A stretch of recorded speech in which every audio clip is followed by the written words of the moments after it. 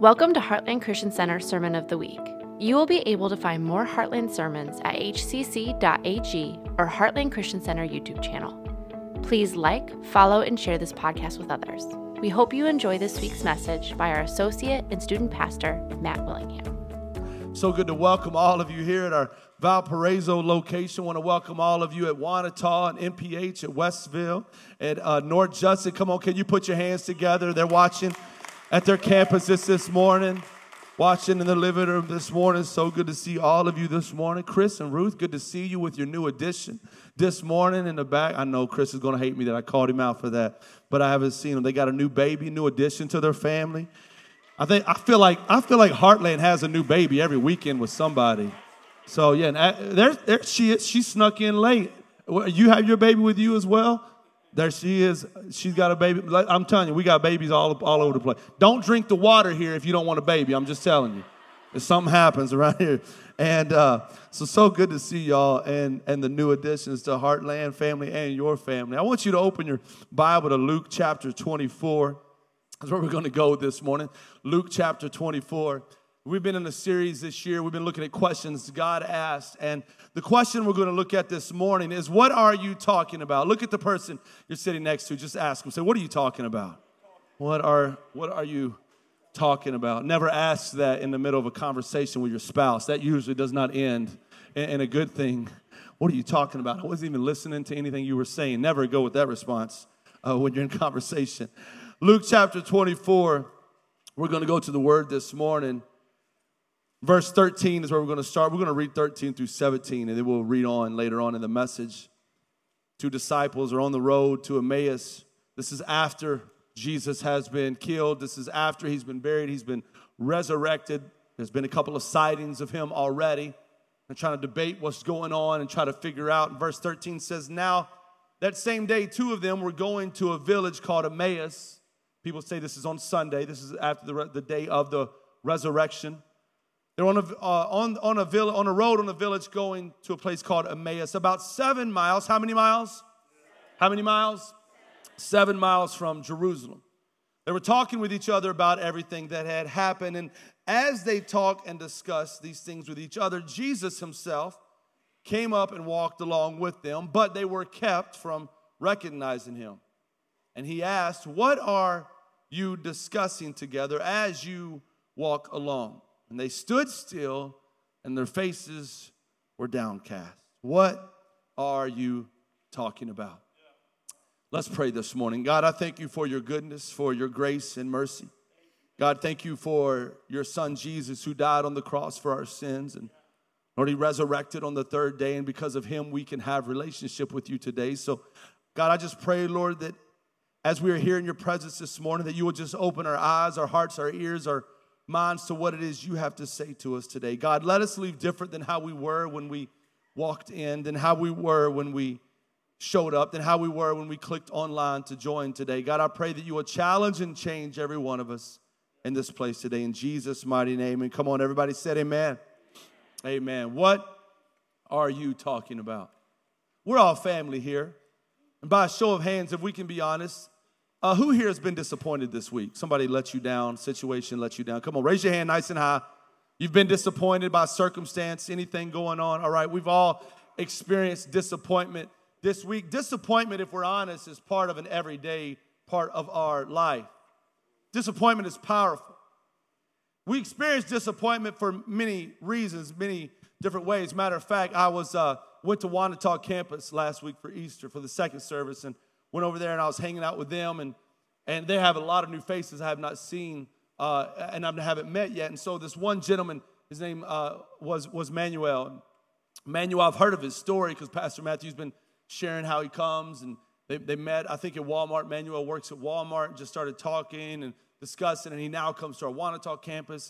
He's a musician, started to play on the worship team, like incredible story, young man. And so I'm there at church, and he walks up, and he's just like staring at me awkwardly. Just gonna be honest. He's like kind of looking at me, and I'm like, "Oh, what's up?" And I could tell like he hasn't officially met me, and I'm like, "Well, maybe." I'm like, "Hey, what's going on? I'm Matt." He goes, "Hey, I'm Manuel." He goes, "I've seen you preach." He goes, "I love your messages." He goes, "I love watching Pastor Phil." He goes, "It's so great to finally meet you." But then he just stares at me, and I'm like, "What did I do?" to this individual, and he kind of like gives me this up and down look, and I'm like, what's going on? He goes, I'm a little disappointed.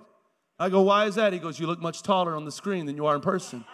I go, whoa, man. Like, I was like, Emmanuel, you just met. He goes, I'm just saying. He goes, when I look at you, I always thought you was a lot bigger, and now I look at you and you're not. And I'm like, I've never felt like a small man in my life, except at that point. And in that moment, he was a little disappointed in my stature. And all of us, we've experienced some form of disappointment, though, right? And we know what it's like to be disappointed, to be let down by people, by circumstances, by situations. Sometimes we feel disappointed because maybe we're exhausted physically, emotionally, spiritually. We've spent everything we have, and yet things still aren't working out, or still things aren't turning around. And so we find ourselves disappointed, we're despair. Maybe we're empty because we've exhausted our resources. Maybe because we've given everything we've got and we haven't received anything back from other people. Maybe sometimes we feel like that way towards God. We just find ourselves feeling empty. Life didn't work out the way we thought it would. Things was different than how we thought it should be, so we find ourselves disappointed. Maybe we've ever found ourselves being trapped. Because of circumstances in life, we feel there's no way out. There's no way for things to get better. There's no way things are going to turn around. And so because of this entrapment, we have this feeling of disappointment. Maybe we have ourselves feeling disappointed because we have these unmet expectations. Come on, all the married people say amen. We know what that's like, right? A lot of times in marriage, that's really one of the biggest frustrations as I talk to young couples and as we do premarital counseling before their weddings. We always talk about expectations and unmet expectations and how oftentimes disappointment in marriage and in life simply just comes from these expectations that we had that are unfulfilled, right? Matter of fact, William Shakespeare said it best when he said that expectation is really the root of all heartache. And so we find ourselves disappointed. And disappointment is such a powerful thing in our life. It can cause our life to really just simply begin to change courses in how we handle with that disappointment and how we handle with discouragement and how we handle with despair. The brain is a powerful thing that we have in our human body. I've got a picture of a brain for you. And it's a very powerful thing in how it responds to these instances of life, how it responds to the trials and the tribulations and the pain that we all go through. We know through the study of science that when you experience physical pain, whether it be like a cut or like a bruise, or maybe you hit your knee, or maybe you broke a bone, we know that our brain releases endorphins quickly in those physical pain moments. It releases endorphins to relieve the pain as much and as quick as possible. I don't know if you've ever done that before. Maybe you've like walked by and you've hit your hand and you did not realize it, and maybe like a couple minutes go by and you look down and maybe there's blood on your hand. You're like, well, how am I even bleeding? I don't remember like even hitting my hand. And then the pain comes, right? It's because these endorphins are released automatically from your brain. And so our brain reacts instantly and instinctively when it comes to physical pain. But it's crazy when you understand the brain. And this morning, it's not a science class, but I want to lay the foundation that neuroscientists, as they study this amazing part of our body, they begin to discover that something totally opposite happens when it comes to disappointment, when it comes to what we experience in our life. Matter of fact, they found out that there's this neuronal jolt that happens right before the very moment of disappointment happens in our life, that there's actually a decrease in serotonin, dopamine, and endorphins. So watch, the very things that our brain releases in order to cope with the physical pain of life, when it comes to the emotional pain of life, it actually decreases those substances in our body. So all of these molecules responsible for this well-being momentarily leaves our brain. And so the reality of disappointment, which is part of life, our brain still doesn't even know how to process it well. Even though it's something we experience day after day, week after week. And it's just basically what happens in our brain is these social and emotional principles that rule this part of our body begin to understand and begin to take over. And our brain wants to feel a part of something. It wants to, have security. That's why, if you have a good friend, you hope that the friendship never ends. If you have a spouse, right, you hope that they're sincere in what they say. You want to feel in life. We all have this desire to feel in life that there is no possibility of a lie or a letdown or a betrayal. And so when it comes to these psychological wounds of discouragement, of despair, of these things that we experience in life, this disappointment, when it comes to the psychological wounds, even though our brain knows how to interpret disappointment, it actually has an impact far greater on our emotional balance. And instead, on many occasions, what happens, it ends up summarizing our frustration. It comes out in physical pain, in migraines, and muscular tension, and all of these things. That's why neurologists point out that the basic reason that disappointment hurts so much is because the brain doesn't know how to process it. So what happens, it takes over in the limbic system. Now, I promise I'm taking you somewhere this morning. Just hang with me so we can understand. I want you to understand how we and why we process. What happens is it begins to take over in the limbic system, and the limbic system is really what is linked to your emotions.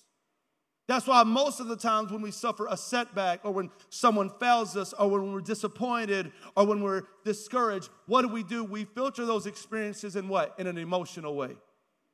And we let our emotions rule how we respond.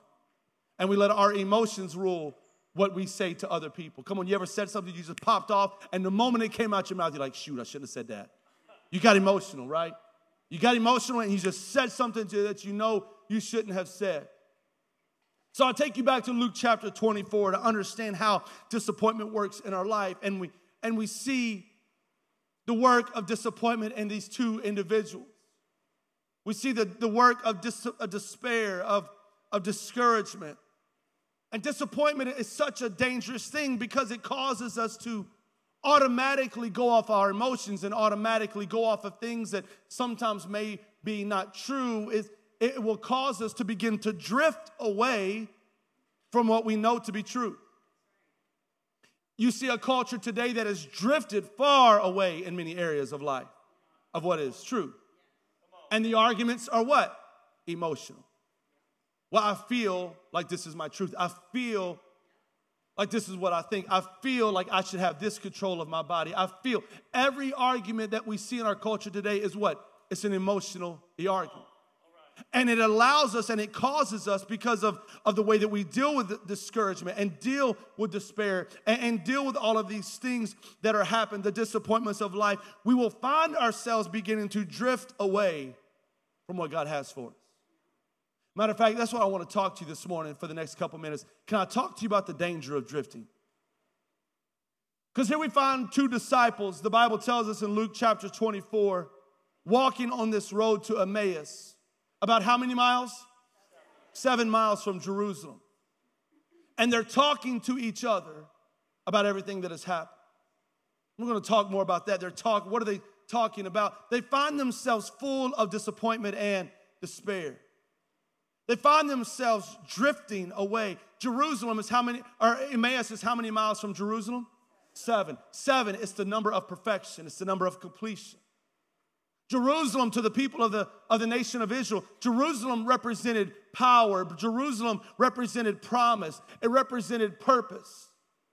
It represented the presence of God. So here it is. They're walking from Jerusalem, which represents power, purpose, promise, presence of God, and they're walking to Emmaus. You know what the name Emmaus means in biblical terms when you study that and you see what the city Emmaus means? That city, the name Emmaus means it represents obscurity. It represents a people that is scattered. That's what Emmaus means. So watch this. These two disciples, people that have walked with Christ, people that have heard his teachings, people that have saw the miracles, they're walking from Jerusalem. What does Jerusalem mean? Power, presence, purpose, prominence, right? All of these things of God, the promises of God. They're walking from Jerusalem that represents promise, and they're walking to Emmaus, the city of obscurity. And if we're not careful in our own life, hear me this morning, the danger of drifting when disappointment happens in our life, when discouragement comes and happens in our life, disappointment will become dangerous because I'll let it would begin to entertain it in my own life, and it will cause me to walk away from the very things that God has called me to. I get discouraged in my marriage. I get discouraged in raising my family. I get discouraged or disappointed in my finances. And so what I would do, it would cause me to drift, and I would begin to walk away from everything that God has for me because I'm disappointed. Because I'm emotional. I'm making these decisions not off of this. This is how my brain works. This is what happens. I'm an emotional being, and I'm an emotional person. So my reactions become something that is not of God. And so I find myself leaving the very thing that God has called me to, and I begin to entertain those thoughts. The thoughts don't just come and take over. I entertain them. You know what the word entertain means? It means that I admit into my mind. I admit, I consider it, I hold on to it in my mind. It's this picture that we have of these two individuals in Scripture, that they are walking away from the purpose and the promise towards a place of obscurity or being despised. These two had expected so much and had believed so much, and yet they have found themselves discouraged and disappointment. They find themselves, Jesus said that he was going to come and he was the Son of God and all of this stuff was going to happen, but we just saw him get crucified. We just saw him get buried. Now there's an empty tomb. Supposedly there's a couple women that saw him, but you know how ladies are when they make up stories. Who knows what they're saying is true? And supposedly someone else saw him, but we don't know if this is true or not. I don't even know where the body is. Jesus said he was coming to do this. He's going to establish his kingdom, and I'm just so disappointed. I'm just discouraged. It doesn't look anything like I thought it would on this Sunday morning. That's what they're saying. And watch this. In my own life, disappointment will often come in my life from expectations that I feel have been unmet. Because the kingdom hadn't come the way they thought it had. Because Jesus hadn't showed up the way they thought it. And don't look now, we do the same thing. Because God shows up different. Because we're praying a prayer and it hasn't been answered yet. Because we're like, man, I've been working on my marriage, and my wife and I, we're talking and we're working through our issues, but it seems like things aren't getting better. It seems like they're just staying the same. Pastor Matt, I've been on my finances, man. I've been praying for a financial breakthrough. I'm trying to steward. I'm trusting God with my tithe, and it just seems like things aren't happening. And oftentimes because of disappointments, watch this, because of disappointments, we'll actually walk away from the promise of God instead of towards it. Because we're discouraged. We're despair. It looks different than what we thought it should look like. It's taken longer than what we thought it should take. Now, what I love about Jesus is he lets them vent and tell all of their anxieties and all of their stress and all of their worries and all of their concerns. I love how Jesus is walking with them and just kind of listening to their complaining and to their stories. Aren't you glad he doesn't just kick us to the curb when we do that, right? That sometimes in our prayers, instead of praying, we're really complaining to God, but he actually listens to us. And so Jesus is walking with him. He's on this journey. I love that even though while I'm struggling, God never kicks me to the curb. He keeps walking with me while I'm working through disappointments in life, while I'm working through my doubts in life. What I love about God is that even though I wander sometimes in life and I drift away, he still stays right alongside of me, and he still walks with me, and he still doesn't leave me. But if we're not careful, disappointment it's not just a brain thing that stays in our brain. As we begin to entertain in our thoughts, it begins to leak out into our emotions, into our talk, into our actions, into how we respond to people, into how we respond to God's word, into how we begin to speak over our life. You've ever been around people that's been disappointed, and you begin to hear their talk, everything is negative. Everything is down. I was in a meeting a couple days ago. I went with an individual to a place, a city, a couple cities over, and this individual, as we begin to walk and see some things, and they was talking, you could just hear the disappointment and the frustration in their life that was going on, and it was real, but everything that was coming out of their mouth was negative. There was no good coming out of their mouth. I got discouraged by the time I left with them. I was upset and just as discouraged as they were. Because everything was coming out of their mouth was just negative, and it was just down talk, and it was just stuff that was discouraging. And so listen, God doesn't negate what we go through. He's not asking us to act like we don't have reality and we don't see these circumstances and we don't have these disappointments in life. But you and I have to be careful that when those disappointments come, that we don't allow them to begin to drift us away from what God has for us. That's good. Yeah. Because it doesn't just allow us to drift that way. Can I talk to you now about the danger of delusions? Because that's really what started happening in their life. The danger of delusions. You read on in Luke chapter 24, verse 17 to 20. The Bible says that he asked them, what are you discussing together as you walk along? And they stood still, and their faces what? Come on, say it. Their faces what? Downcast. Their faces are sad. Now again, they've heard two accounts right now so far that Jesus is alive, he's resurrected. People have seen him, and yet they find themselves sad.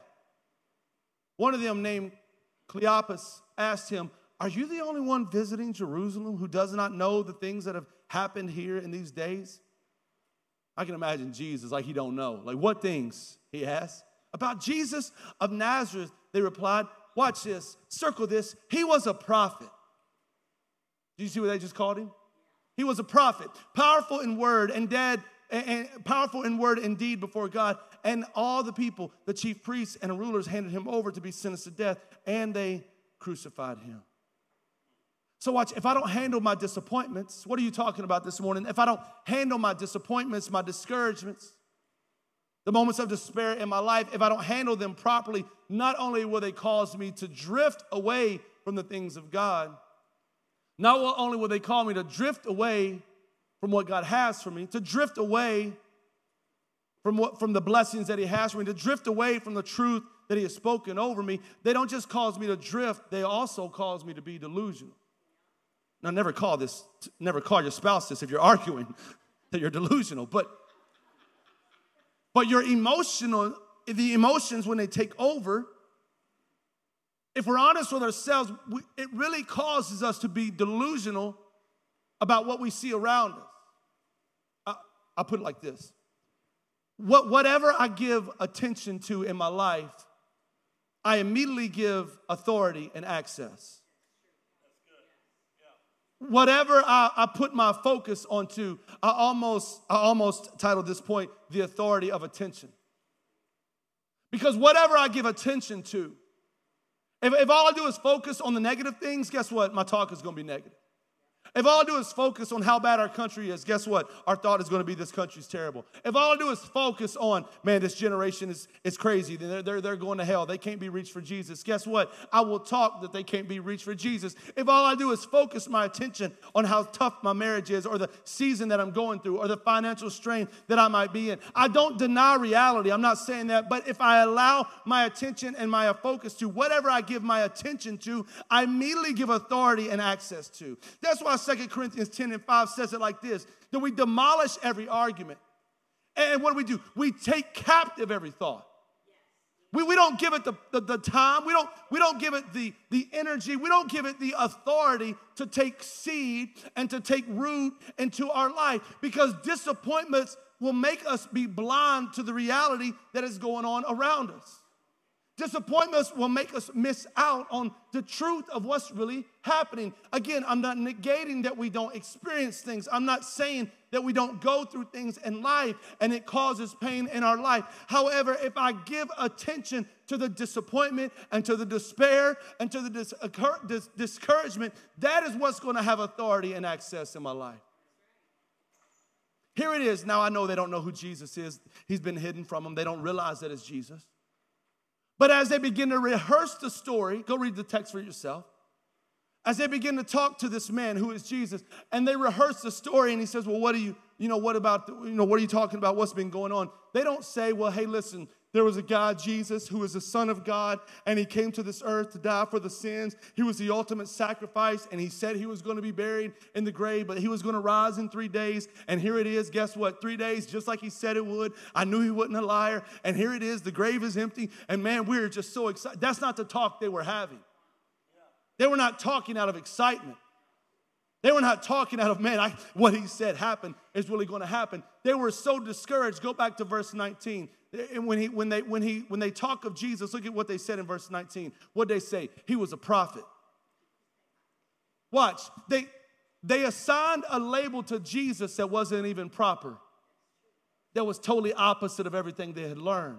That was totally opposite of everything they had heard. That was totally opposite of everything they had seen. These are disciples. These are those who had followed Christ. They had seen the miracles. They had been around his teaching. And so what do? They resort back to their emotions and not to the truth that they had been taught their whole life.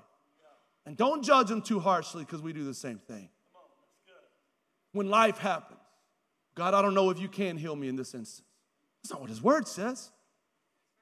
When struggles come and storms come, God, I don't know. This storm might be the one that gets me. This storm, my joy is being lost. Well, the word says that this joy that I have, that it comes from him. The world didn't give it to me. The circumstances don't give it to me. Life doesn't give it to me. But with my peace that surpasses all understanding comes from my power and from my Father above, from his Holy Spirit. I have a joy. I have a peace. I have an understanding. I have something that far surpasses everything going on around me. But if I allow my emotions to begin to drive what I'm talking, what I'm saying, I find myself being delusional.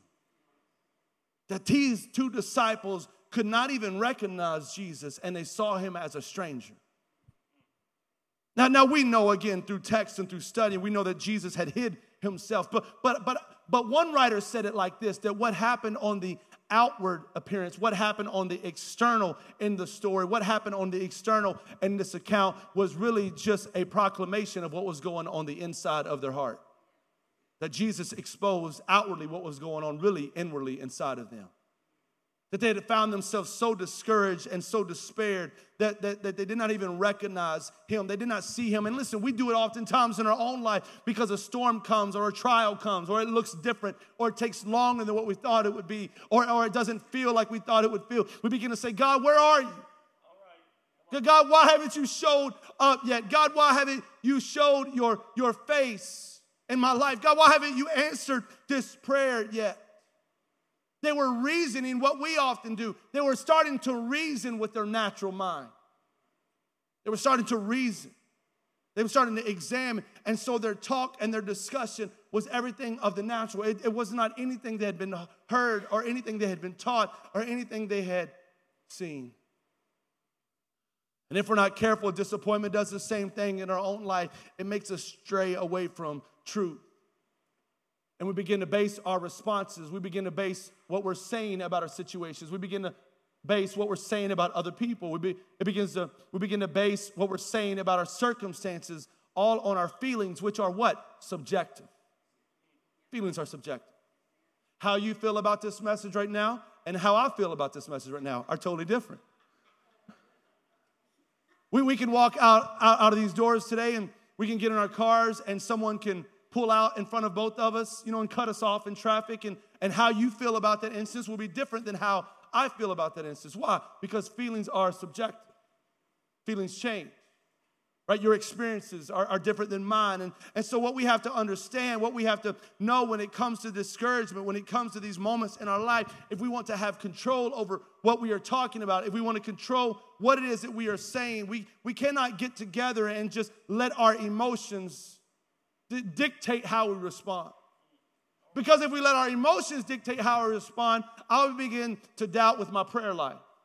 Oh, we don't say it out loud, but we do. When we pray, but do we really believe what we're praying? I mean, God, I know you're a healer, but can you really heal this one? God, I know you can restore, but I don't know, my life is in a pretty messed up place right now. Do you really have the ability to restore? We doubt with our prayers. We doubt with our attitudes towards other people. We don't recognize Jesus at work in our lives because it looks different than we thought it would. It looks different than we thought it should. It looks different. We didn't know we were going to have to go through a storm so we can know him as a God of peace. We didn't know we was going to have to go through this battle so we can know him as a God of peace. We didn't know that all of this stuff was going to work. And because it looks a little bit different, because we find ourselves discouraged, we let ourselves become a people that are not only just drifting, but now we've become delusional. No matter how close we are to God, no matter how effective our prayer life may feel, how deep the study of our scripture may be, we often forget, we often drift, and we lose heart, and we end up a little depressed, a little cynical, walking on this road, just like these two disciples, thinking to ourselves, well, maybe it's just too late. It didn't go my way. Maybe it's because God is not here.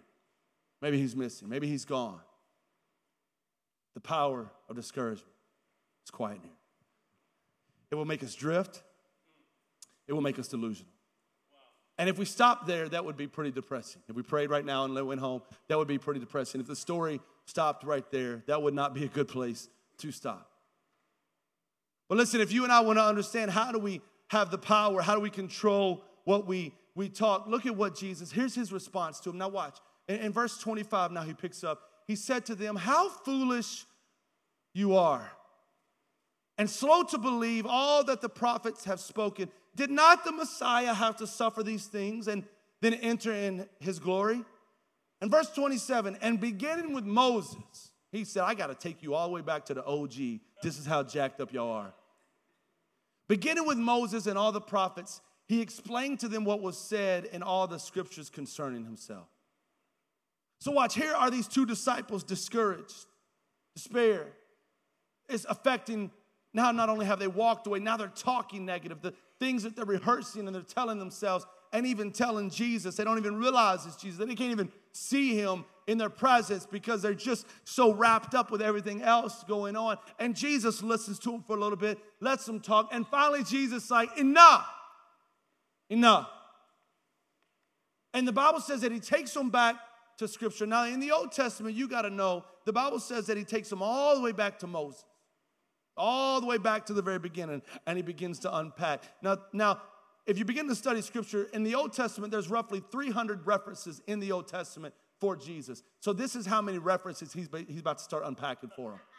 300 references. Let me take you back and tell you these 300 things. That's why they're going to have to stop at a house in a minute and have a meal, because they're tired and exhausted. Jesus done schooled them for 300 different references, right? So he takes them all the way back to Scripture, and he reminds them of everything that had happened in order to get them to where they were. Now picture this. It's afternoon, Sunday. Cleopas and his wife, many people say this is who the other individual is. It's possibly his wife, the other disciple. They're on their way home. They're going back to Emmaus, leaving the promise, leaving the purpose, leaving power. They're roughly walking 7 miles.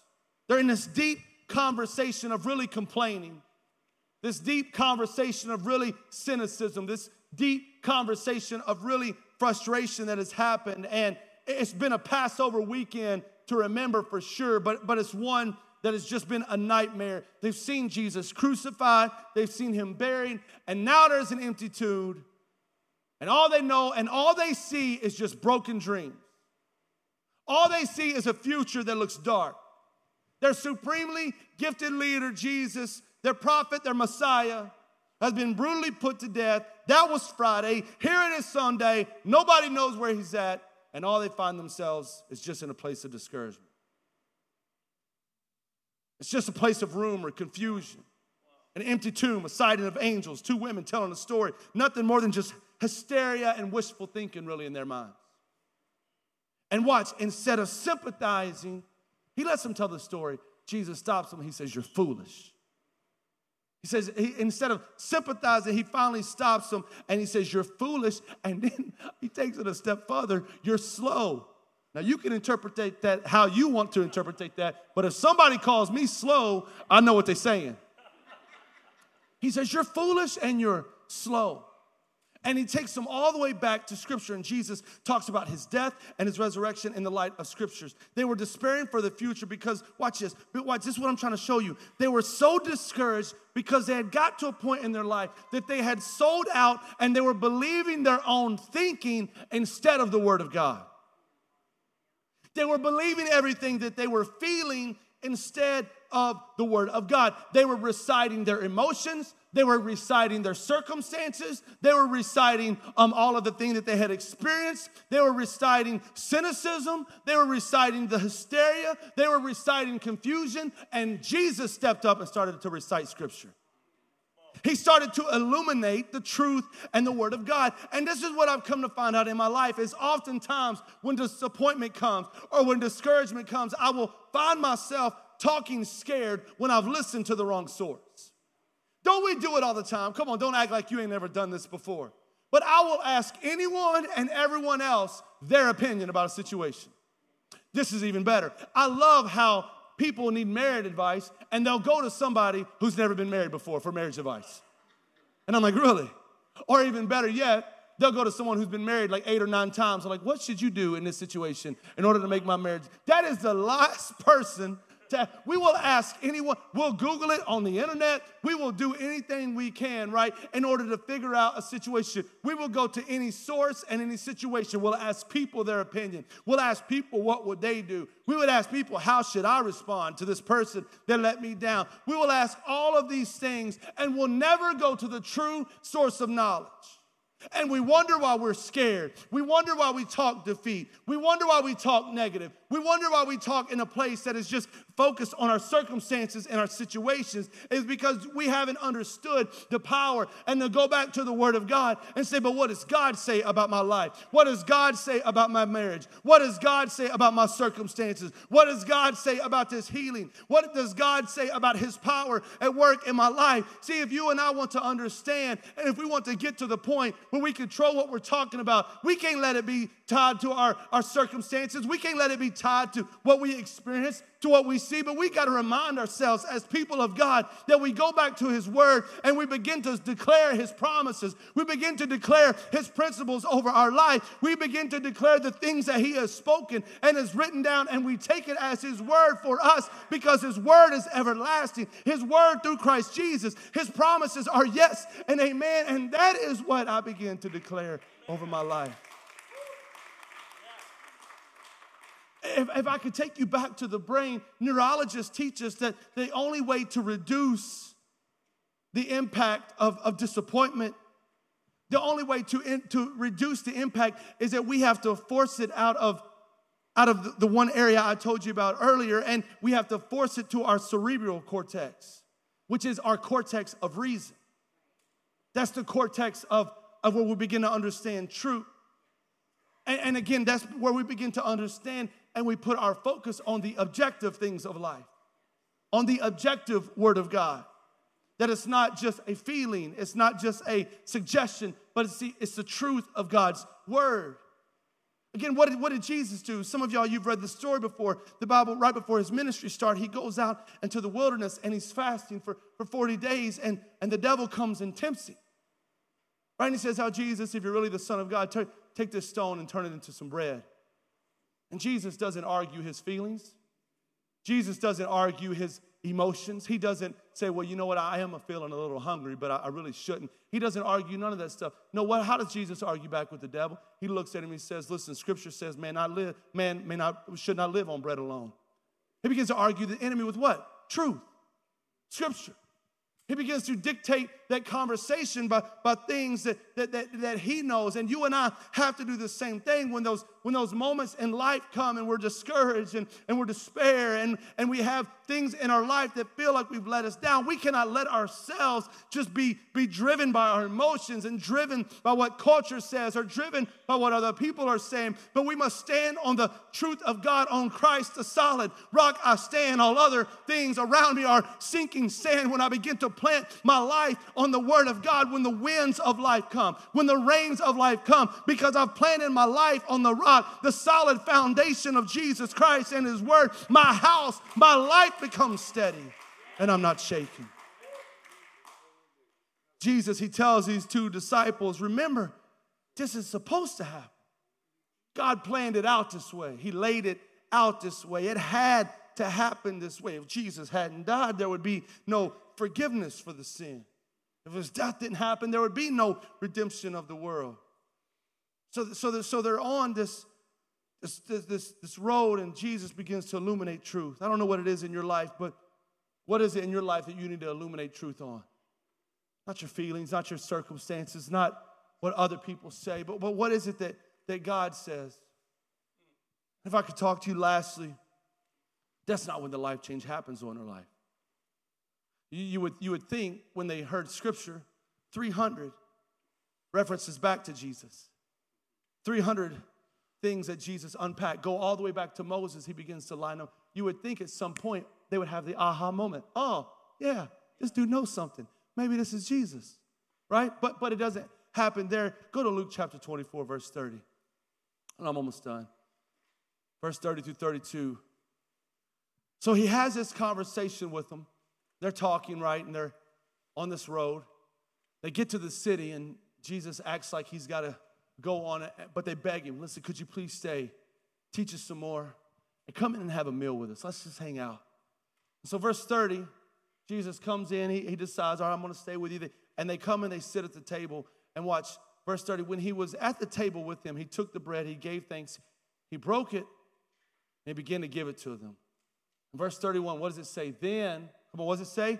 Then their eyes were open, and they recognized him. Boom, he's gone. They asked each other, were not our hearts burning within us while he talked with us and on the road and opened the scripture to us? Here it is, they find themselves discouraged. They've drifted away. They find themselves discouraged. They've become delusional in their talk. They begin to rehearse everything that was untrue. Jesus shows up, begins to unpack scripture to them. 300 instances, he reminds them of it. And they find themselves, though, I find it so crazy. This isn't in your notes, but you see first, this is what happens. They have contact. Write that down. There was contact with Jesus, and contact with Jesus is important. Contact with Jesus is very important. Coming to church, this is what we're doing. You're having contact with Jesus this morning. Hopefully, as you're out in your community, you're showing Jesus. People are having contact with Jesus. They're seeing the light, the salt. That's what he called us to do. That's contact with Jesus. That is very important. But that didn't bring the life change, did it? That's not what opened their eyes. Come on, y'all just read the scriptures. Is that what opened their eyes? When Jesus showed up, they did not even recognize him.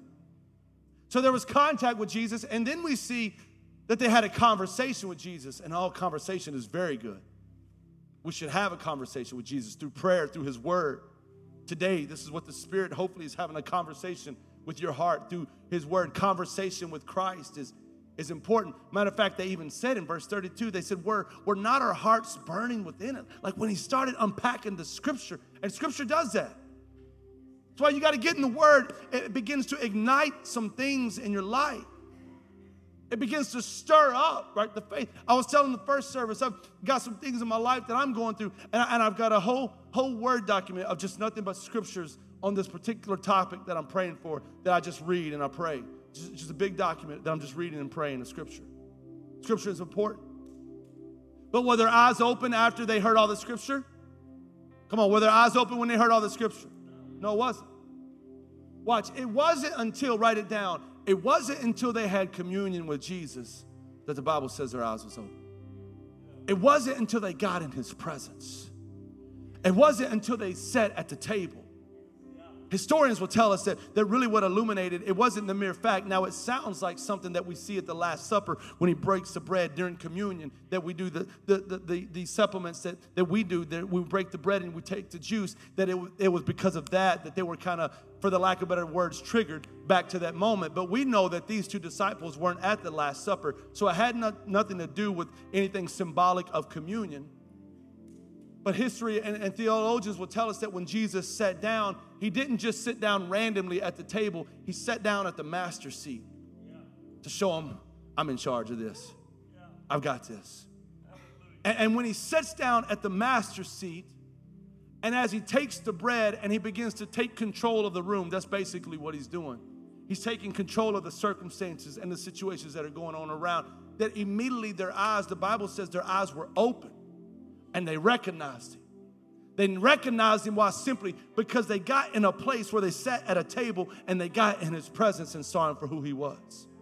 They were no longer distracted by circumstances. They were no longer distracted by cynicism. They were no longer distracted by the chaos that was going on around them. But they got in a place, they got in a room, and they saw Jesus face to face as master. They saw Jesus face to face as Lord. The word of God started burning. The word of God was burning in their heart. But when they got in his presence, something changed. And listen, for you and I, we can be so good when we come and we have contact. No, I love contact with Jesus. And we can have conversation and we can get in his word. And his word begins to ignite and his word begins to do some things in our life. But hear me this morning. Jesus is saying to us, our eyes need to get open. Jesus is saying our talk changes when we get in his presence and realize he is, and realize who he is, and realize that he's still in charge, and realize that he still has us in his hands, and realize that he hasn't forgot about us, and realize that he still loves us. That's when our talk begins to change.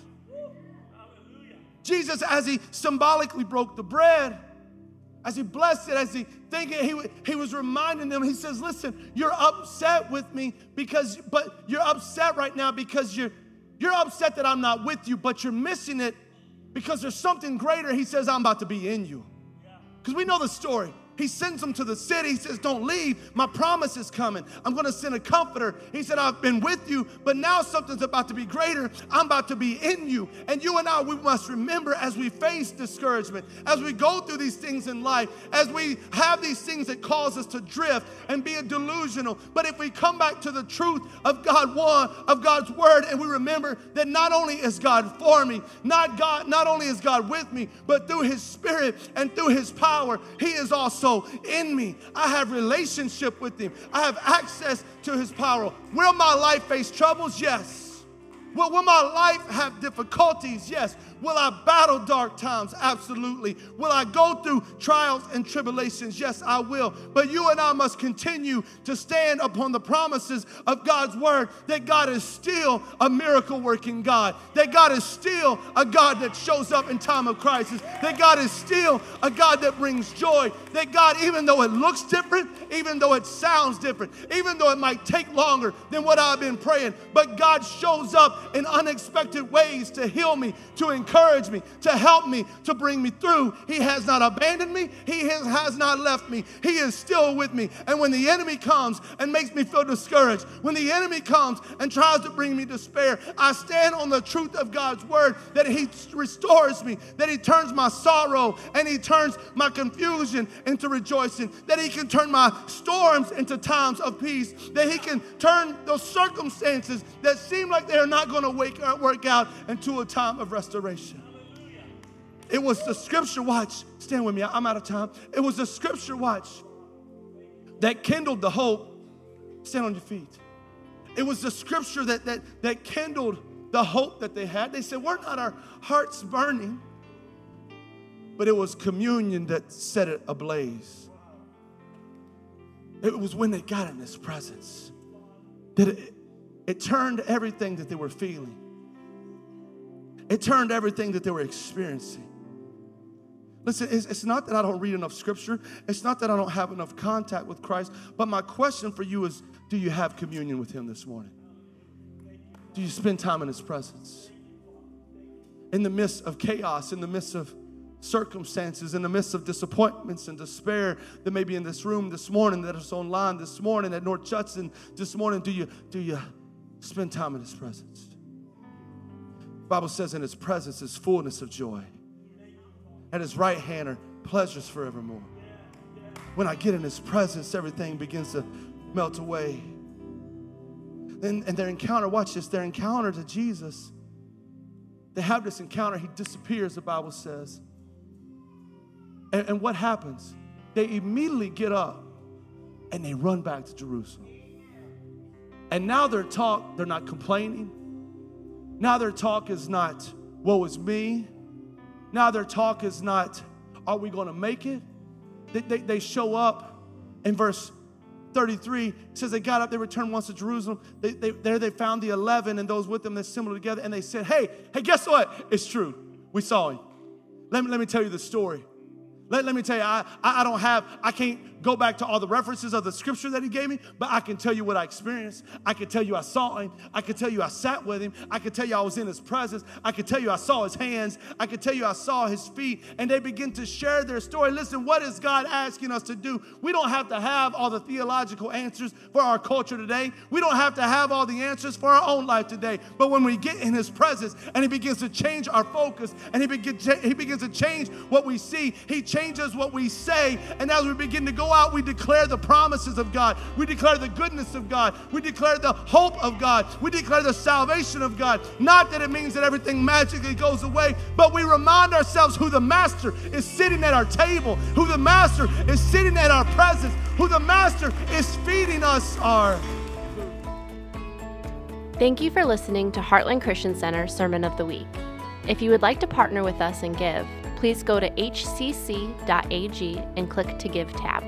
Please like, follow, and share this podcast with others. Also, if you have a prayer request or want to contact Heartland, please email us at pastorphil@hcc3d.com. Have a blessed week.